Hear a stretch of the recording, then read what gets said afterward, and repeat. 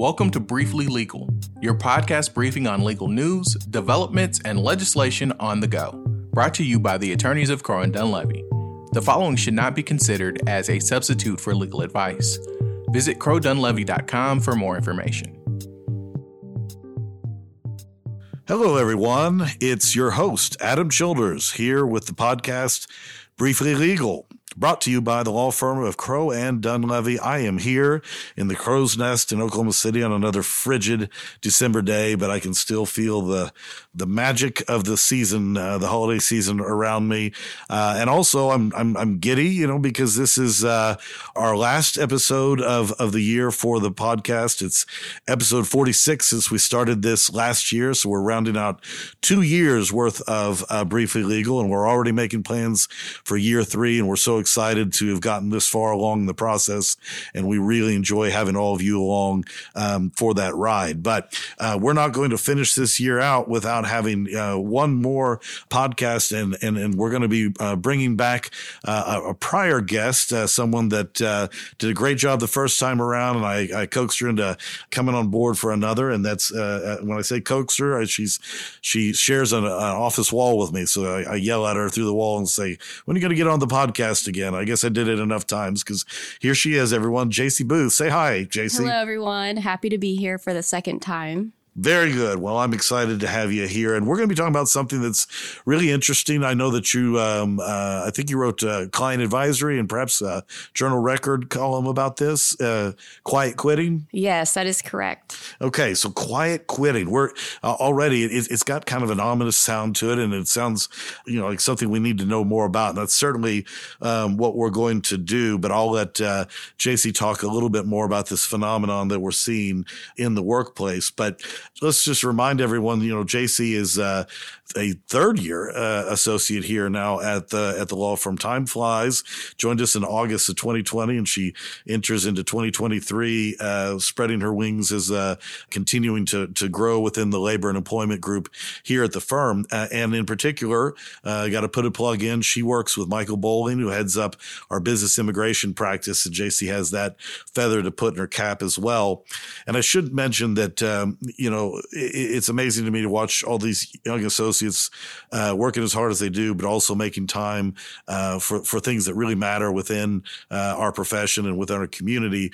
JC works very hard on our diversity efforts here within the firm, including this semester. I know you put in a lot of work with our diversity externs, right, JC? I did. I was a sponsor for one of our diversity externs. So essentially, I was just her mentor throughout the program and helped find her work and sort of helped her get comfortable in the law firm setting. Well, that's excellent. And we had such a fun final event with them. For one thing, it was just such a joy to see a couple of our diversity externs who now have received jobs and are starting with the firm. And then just to celebrate the night, I know that we had some different eats from, around the world, including as part of an event that was set up by Apollo Woods. I know that you've gotten to know Apollo. Talk about the food that night.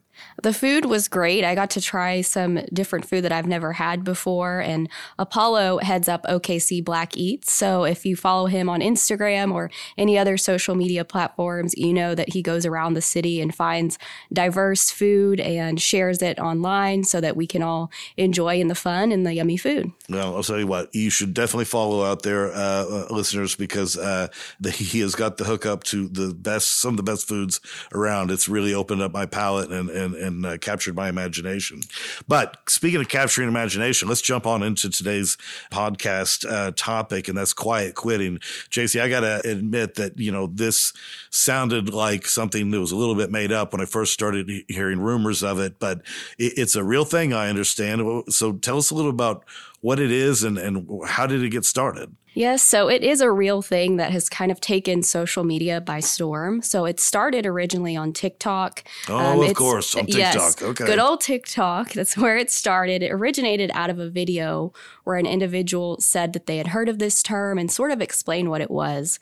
And the way he explained it at the time was sort of a means of taking back control of the workplace as an employee and not really going above and beyond for an employer that's not going to do the same for you. So that's sort of how it originated. But today we've seen it's taken on various different interpretations and definitions.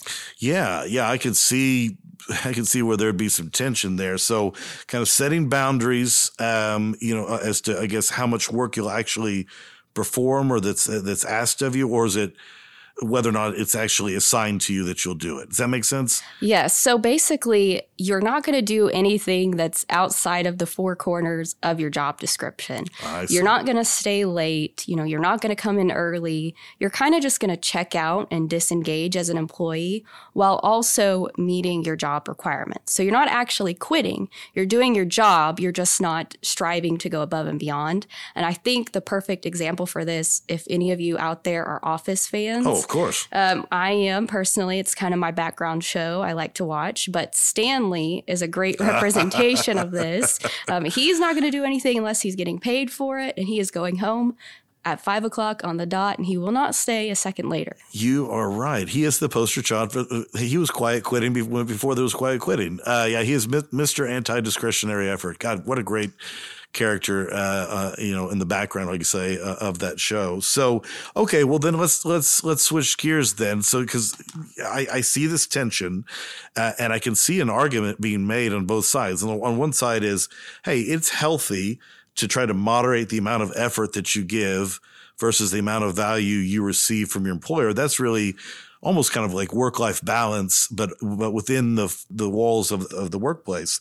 But I can see a slippery slope here where it just becomes a negative tidal wave, and it sounds more like, well, I'm just not going to do what the employer wants me to do at all. So talk about that tension, and where do you think some of that negativity sprang from? Yeah, so I think that quiet quitting, when it first started and when you really dial back to what it's supposed to be, it's not the worst thing in the world, right? If you are setting healthy boundaries at work or you're feeling undervalued, that should be addressed. And that's really, how it started. It was really a side effect of what we all went through the past couple of years with the pandemic and the changing landscape and our various, new expectations and taking on new responsibilities at home, and really just evaluating what's going on at work and what can I change to make this place better. There's certainly nothing wrong with that, and I think we can all appreciate that as employees and employers. But what's kind of happened is we've misinterpreted, what that is, and we've got employees that are just saying, hey, I'm not doing anything unless you tell me to do it. And that's not healthy, right? For us as a business professionals, we can't keep the ball rolling if you've got these people that just aren't team players. Do you think the pandemic played any role in setting the table for this? Oh, certainly. I think it has. Some of us were used to going into the office every single day, and then that came to a complete halt during the pandemic. And, some employees learned, hey, this is a little more flexible for me. I don't want to have to go into the office every day. I don't want to have to spend money on gas and the commute. Or, like I said, they just are suffering from burnout. And we see other industries, that have suffered worse from this than others. For example, the education industry, as well as the medical professionals, they had a rough go around during the last 2 years. And so they're not willing to accept workplaces anymore that don't value them. Interesting. Yeah. When you don't have a lot of control over your life, sometimes you just try to lash out at the place that, is your punching bag that day. And so oftentimes that is the workplace. I'm always hesitant here. You want to be careful, don't want to, upset anyone, but does age play any role in this? And I say this, we're sitting here, JC, having this conversation. I'm just a few days removed from my 49th birthday, and I'm a Gen Xer, which I got to say, if you're going to give your generation a name, I always thought we did pretty well on ours. But as an established millennial, you and I talk about these kind of topics all the time. I feel like we see things very similarly, but do you think that there's an age component to this at all? I do think there is a generational gap between, our baby boomers or our Gen X or our millennials. I think there's different things that we want out of the workforce. I do think there is a little bit of a myth that our Gen Z is, not willing to work or they don't want to work anymore. I don't think that's the case. But I do think that we've sort of got this rift between one group of employees that said, hey, I went through this, I suffered through this, I stayed late every night, so you should have to do that as well. And then you've got another group of employees that say, well, hey, I'm going to be more efficient when I come in. I don't need to stay late every night and miss the soccer game or different things like that. So I do think that creates a divide between our different generations. Right. And when you see a divide in the workplace, you can either sort of complain about it, or you can try to find ways to remedy it. And that's a nice place to switch gears as well, because obviously there's some negative outcomes, JC, that are happening because of this quiet quitting. Some of them I would think are easy to spot. Some are probably, the outcomes that are ancillary to these other negative outcomes, but the overall effect is not a good workplace. Tell us some of the things that are happening because of this quiet quitting. Yeah, I think when you've got individuals that are quiet quitting, and especially those that are sort of going about it the wrong way by, not engaging anymore, not being willing to help out the team, that affects your workplace morale. So I know at Crow, and especially in our labor and employment department, we operate as a team. So if one person is out sick, another steps in to help. And that's just how we work. And that's how we're able to stay afloat. And when you've got people that aren't willing to step in, then that sort of, causes the downfall for the rest of the team. And especially our, high performers. If they are constantly having to carry the team on their back, then eventually you're going to end up losing those employees. Yeah, I'm glad you mentioned that, because you really have to look at it from both sides, right? We want to make sure that those who feel like quiet quitting is the way to go, that's not great for our bottom line, but you also don't want to lose the high performers that, it's like the old saying when we were in college, that like 20% of the group did, 100% of the work, right? There's always some people that are going to put in more than others, but you got to find a way to find that balance, particularly when some are outright saying, yeah, I don't want to do anything I don't have to do. What about, the National Labor Relations Board, they, even if you're in a non-unionized setting, they make it very clear you cannot prohibit employees from talking about terms and conditions of the workplace.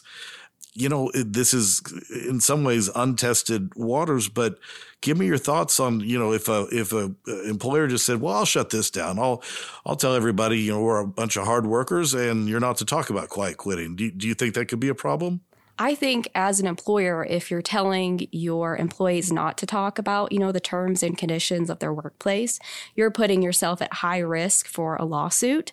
So you're better off as an employer to really just address the root of the issue and see why these employees are feeling like they need to take that step to engage in quiet quitting. What can I do as an employer to make this better, to sort of get ahead of the game and curb those effects, rather than just, silencing my employees and putting myself at risk? Well, I know you're a seasoned, guest on the show, because you did such a perfect job of laying into our final point to talk about today. And that's, okay, if you're not going to make this a disciplinary measure, let's talk about what we do to fix it. What are some takeaways for employers about how to address this problem, moving forward?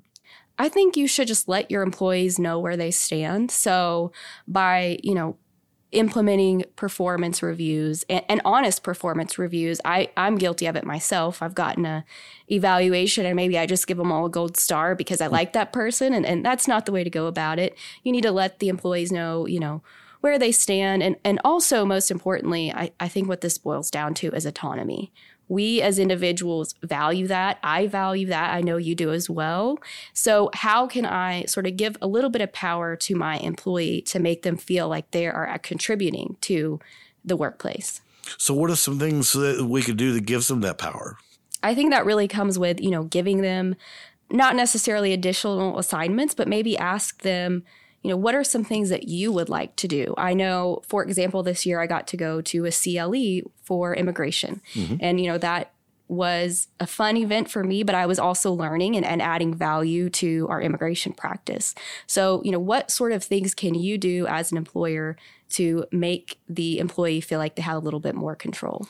Yeah, I like that concept. I don't think we do in the same way that, we can firm up a job description and make sure that it's got everything under the sun so that they can't, avoid doing those topics. That still feels a little bit like fencing in, and it's going to be seen as defensive. I like your idea, JC. I really do, of trying to empower the employee, whether that's in an evaluation setting or, just a manager sitting down every once in a while and saying, what's something we could be doing better around here? And I have learned from firm management over the years, when someone's not as happy with where things are going, pull them under the tent and have them be a part of the solution.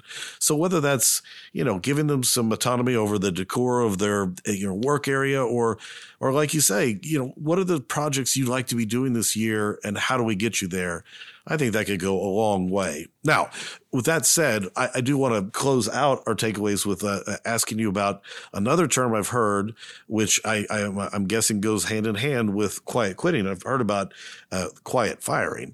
So not to suggest that it can't all be kumbaya and we find, some things to break bread over with our employees, but what is quiet firing and how does that play into this analysis? Yeah, so quiet firing hasn't been as popular of a term, but it's sort of an approach that employers have taken to combat quiet quitting. So essentially what they do is they kind of start stripping away at this employee's opportunities, because really at the end of the day, this employee is doing their job. So maybe they don't want to outright fire them, but they might sort of pull the curtain back a little bit on them and, stop giving them as many opportunities. But we have to think about a constructive discharge. Are you essentially forcing this person out? Is this person in a protected class? Has this person recently made some sort of report of discrimination or harassment? And then you're just adding fuel to the fire at that point and putting yourself at more risk of liability as the employer. That's a great point. We talked about the risk, and lawsuits really are just opportunities for a disgruntled employee to have an adverse consequence to their work and then be able to layer it with some sort of protection that's granted by federal or state law. And so just like you said, even though quiet quitting isn't a right, they might, however, have other rights that might be implicated, and then you've got a whole firestorm on your hands. So your point's well taken. Quiet firing might sound cool to at least have a countermeasure that with a similar name, but not sure that it is nearly as important as just trying to address the root causes of the problem. Exactly. Well, this has been a wonderful look into what I think is just really a developing theory in the law, but something I think we'll see more of. Good for you, JC, for identifying it early. I would have seen it, but I'm not on TikTok. But that's just one more reason I'm glad that people around me are more tech savvy than I am. But we'll continue to monitor that through the Labor Employment Group, and I know that we'll probably see some further developments from you down the line. Now, before we close everything out, here it is. It's our final episode of the season here at Briefly Legal, and as I said at the beginning, my heart's full of the spirit of the season, and it's just got me thinking to myself, as I'm watching people kind of cart around their gifts to give to one another. I just wanted to ask you, what's the best gift you remember getting? Whether it was when you were a little kid or it might have been last year for all I know, but what's your best gift? Well, I've thought about this, and when I was little, we used to have really magical Christmases where my uncle would dress as Santa, and he would come in, and I thought he was Santa, until I was like 10 years old. Side story, my 2-year-old cousin identified him as my uncle when he was 2 at the time, and I had no idea. So wow, but a little bit ahead of you on that one. Yes. So my favorite Christmas gift was a teepee. It was purple, and it had, a little bit of tribal decorations on it. But my sister and we lived in that teepee for several years. I still have it. That's awesome. Hopefully it will get passed down, and hopefully it's still in good shape. Oh, so you still got it? I've still got it. It's in the playhouse at my grandparents' house. Okay. Yes, my grandpa built us a playhouse. It's like a little house in the backyard. Wow. So we've got the teepee. And it's still in it. It's still there. Now, now, tell the truth. Do you ever go out there like your fortress of solitude and go out and kind of, think and get inside the teepee just for old time's sake? I don't do that. I don't think I could fit in it anymore. But I am only 5'2", so it's possible. It's possible. It's possible. Well, I hope it fits. Several kids in the future that get to enjoy that same experience. That's wonderful. That's what I love about the holiday season and thinking about all the gift giving is as much as it is about the things you receive, it's really about the memories it makes. And so that's a wonderful memory, and really glad you shared it with us.